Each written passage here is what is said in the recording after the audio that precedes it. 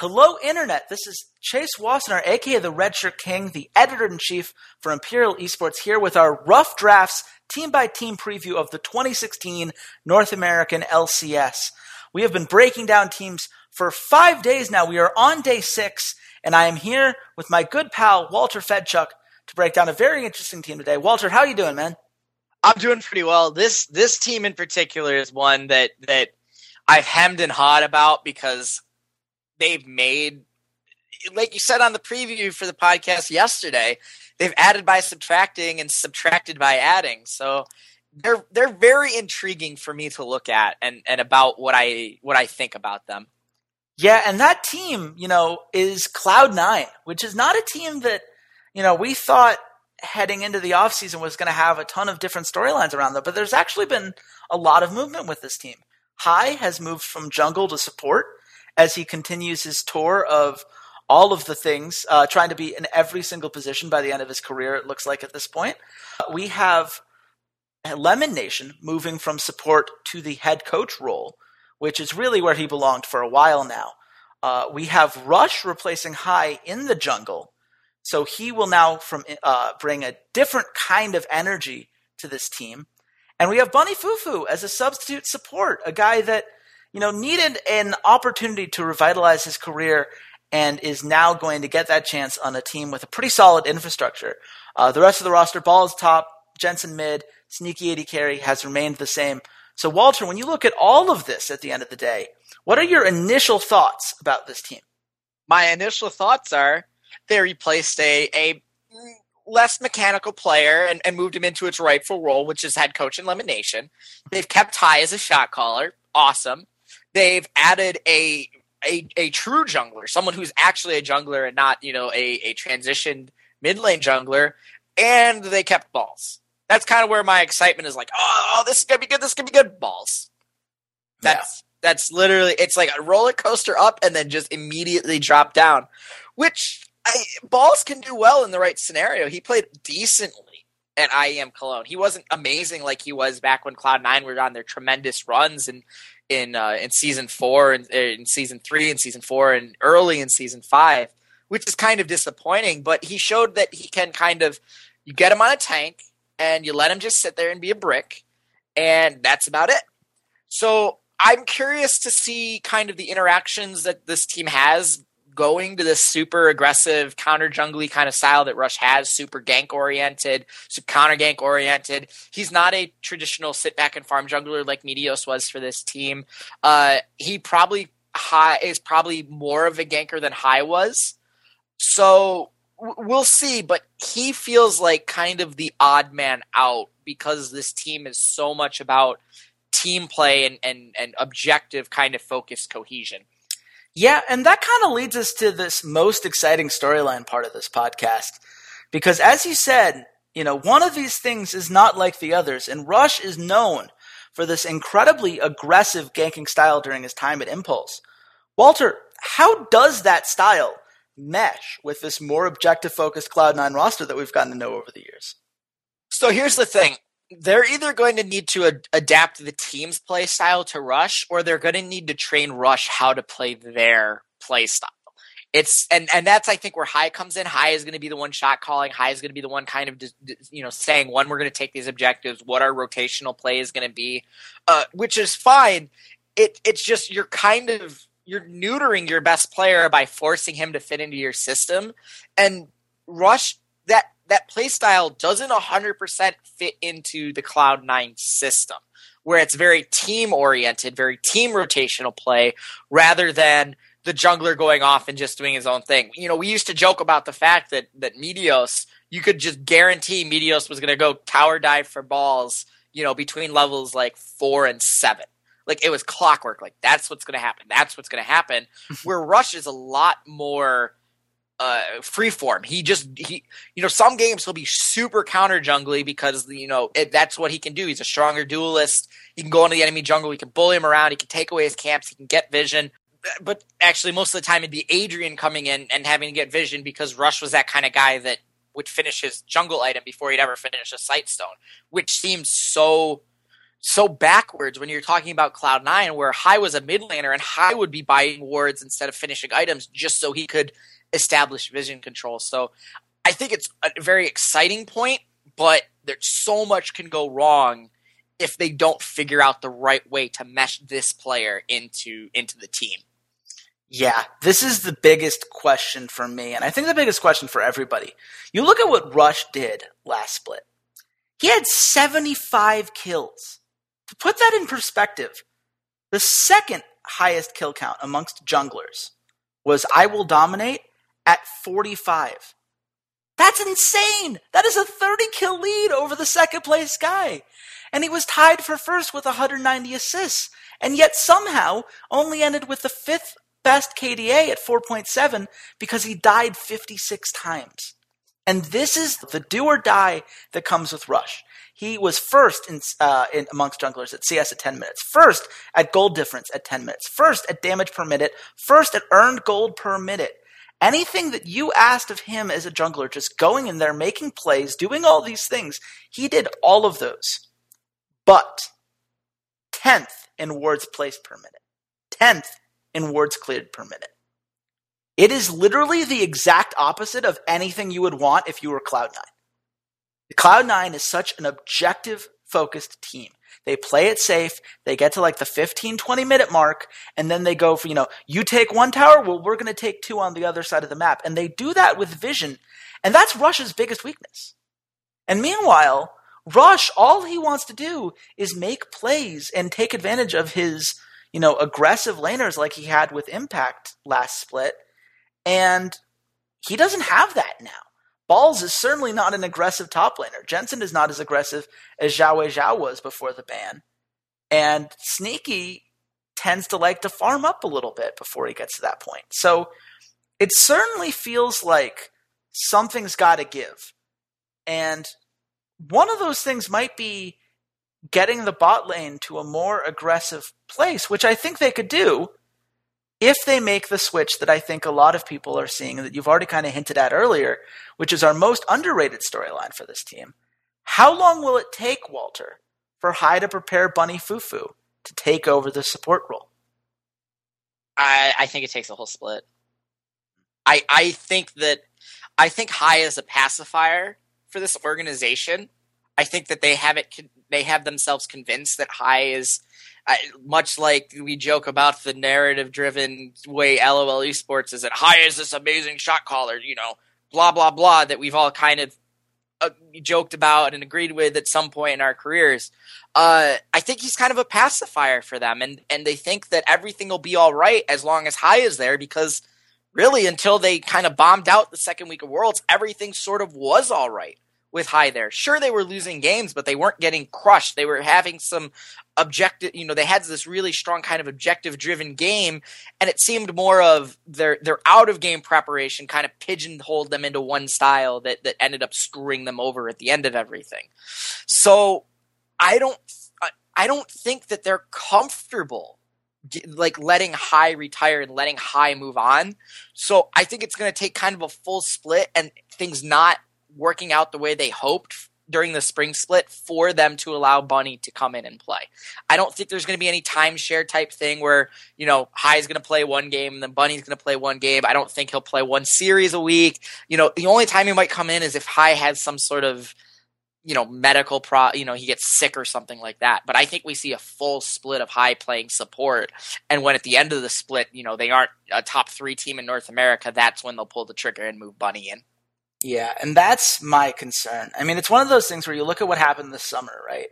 And Cloud9 played Meteos for 10 games. It became very clear that without High, this team just didn't know what to do. They just lost that edge in how to shot call. And yes, High can try to teach Bunny or try to teach someone like a Rush or a Jensen how to do that, much in the same way that Fnatic right now is trying to rebuild the kind of shot calling that Yellowstar gave to that team through Forbidden and Reckless. But, at this point, like Jensen and Sneaky and Balls have all played with High for multiple splits at this point. If they haven't picked it up now, they're not going to. And it's very hard for players to take a significant amount of time off and get back and be as strong as they were before they did that. There are very few examples of guys who took an entire split, didn't play, and then came back and became better than they were before they took the break. And my concern is leaving Bunny Fufu on the bench like this could have a negative impact at the end of the day when they do need to make that switch, because High, and this is the biggest fear section here, how much of a weakness are Balls and High to the team as they currently stand? Well, as I mentioned on the IEM Cologne wrap-up show, I thought that it was very interesting that Cloud9 strayed away from Thresh so much. And I understand that they're playing against Vander, but again, I brought up on that show, Cloud9 and a lot of other LCS teams use Thresh as a barometer for support performance. And if that's not a champion that he was comfortable playing, he needed to work on it, and he needed to be able to play that champion, because that's like a staple champion in every single support player's pool. Everyone can play Thresh to some certain extent. Granted, you aren't Mad Life, you aren't Mad Wife, as Remilia is affectionately called. You aren't Mata, or you aren't Edward. So, maybe you aren't any of those guys, but you at least are able to play that champion to some extent. And Cloud9 wanted nothing to having that champion. They played Alistar and they played Janna, two of the best disengaged supports out there, which is fine if you're okay playing that playstyle, but it locks you into it, and teams are going to figure out different ways to play against it. You're going to play a disengaged playstyle, fine. I'll just play a poke siege composition, and you will never ever kill us, because we're just going to we're going to come up, we're going to set up at your tower, and you really have no way of coming and pushing us off your tower. So I think that can be a major weakness. I think Ball's inability to play the juggernauts outside of Darius is a problem, because that meta is probably going to stick around for a little bit. And again, as I said in the CLG podcast, the talent in North America got better. Adding Huni and having another season of impact, having another split of impact, having Haunters get better at the game, have a lot of pressure taken off of him. That's a huge issue for Balls, where if this meta stays this way and he isn't able to play tanks, he's going to get beat up a lot. He just can't do anything for this team at that point. So that's where I'm looking at it, is that, I think it can be very harmful, and this team isn't going to realize that they need to make changes until the off season, until at the end of the spring. Yeah, and to some extent, I think that this is calculated by Cloud9. You're taking the spring split to kind of figure everything out, because the last thing they want to do is have it be like the summer split where they're watching the playoffs from the sidelines, and then they have to battle their way through 2 reverse sweeps to get to the finals of regionals. I don't think they want that again. So if they're going to have a split where they need to figure some stuff out, they'd rather it be in the spring. That said, not only was High really limited in the types of champions he could play, which, as I mentioned on that IEM wrap up, it felt very, baby's first support. Like, those are the supports that I play in solo queue because I'm terrible, but even I look okay on them. That's a concern to me. But, his vision was a bigger concern to me. Cloud9 had no vision across the map during any of those games, even when they were winning. And, game 3, like you said, because they knew what High couldn't do, HGK just rolled him over. And that's a big concern as well. And Balls, by the way, 2.5 KDA last split, tied for 7th. 6th in gold difference at 10 minutes, 3rd at CS at 10 minutes. So you think, so he plays the early game all right. Yeah, but then he's 7th in CS per minute, 10th in damage per minute, 8th in earned gold per minute, 10th in wards placed per minute. After the 10-minute mark, this guy does nothing for your team. He was really bad after the first laning phase last split. And that's a very big concern. I think that you've really got to look at, is this the guy you want to go into battle with week in and week out? And Cloud9 has stuck by him. They've stuck by him through the struggling to get out of Diamond 2 in Korea and all the other kind of memes and everything that went their way. But it could be the come to, for lack of a better phrase, the come to Jesus moment for them this split if things go wrong. But, I'm hearing, Walter, some gumshoe music coming on in the background. I sense a conspiracy afoot. What are you reading here? I think the Bunny, Fufu, and Rush moves were to block other North American teams. I don't think that they fit in what Cloud9 is trying to do. Rush in particular. And I think it was actually some gamesmanship on Cloud9's part to sign them, hope that they could fit them into their system in order to block other teams from amassing more talent onto them. I guarantee you, a team like Energy would have much rather have Rush and maybe, given up on Impactor. I know TSM probably would have loved to have Rush over Svenskeren, or CLG would have loved to have Rush. So I think there's a little bit of gamesmanship that happened here with their signings to sort of block other teams from getting access to these two rather talented players. Yeah, and sometimes you can overthink yourself on it, Yes, now they have Rush, but if you can't make the most use out of your Rush, is that better or worse than if you'd picked a jungler that mixes with your system? Bunny Fufu is the one who I 100% agree with you, because, they have Sheep on the roster technically because of his time at, Cloud9 Tempest, at least according to LOL Esportspedia. So why would you need Bunny if you can get at least 90% of Bunny from Sheep and you're already planning on moving high to that support position anyway? Like, if they wanted to, they could have just trained Sheep up. But they chose to sign Bunny, and I think they chose to because I think that that's something that you don't want to give to your opponents. And like I said, this can be a smart move, but you also can overthink it. And in this case, they've got to prove that those signings were worth it and that they're able to integrate it properly. And that's going to be the most captivating thing to watch going forward. But Walter, all of this taken into account, where do you see this team at the end of this spring split? So I think that Cloud9 is still a good team. I think they still have a very good kind of support staff around them. I think they have very talented players, especially in Jensen. And I think Sneaky is arguably one of the best AD carries in North America, is probably better than Doublelift.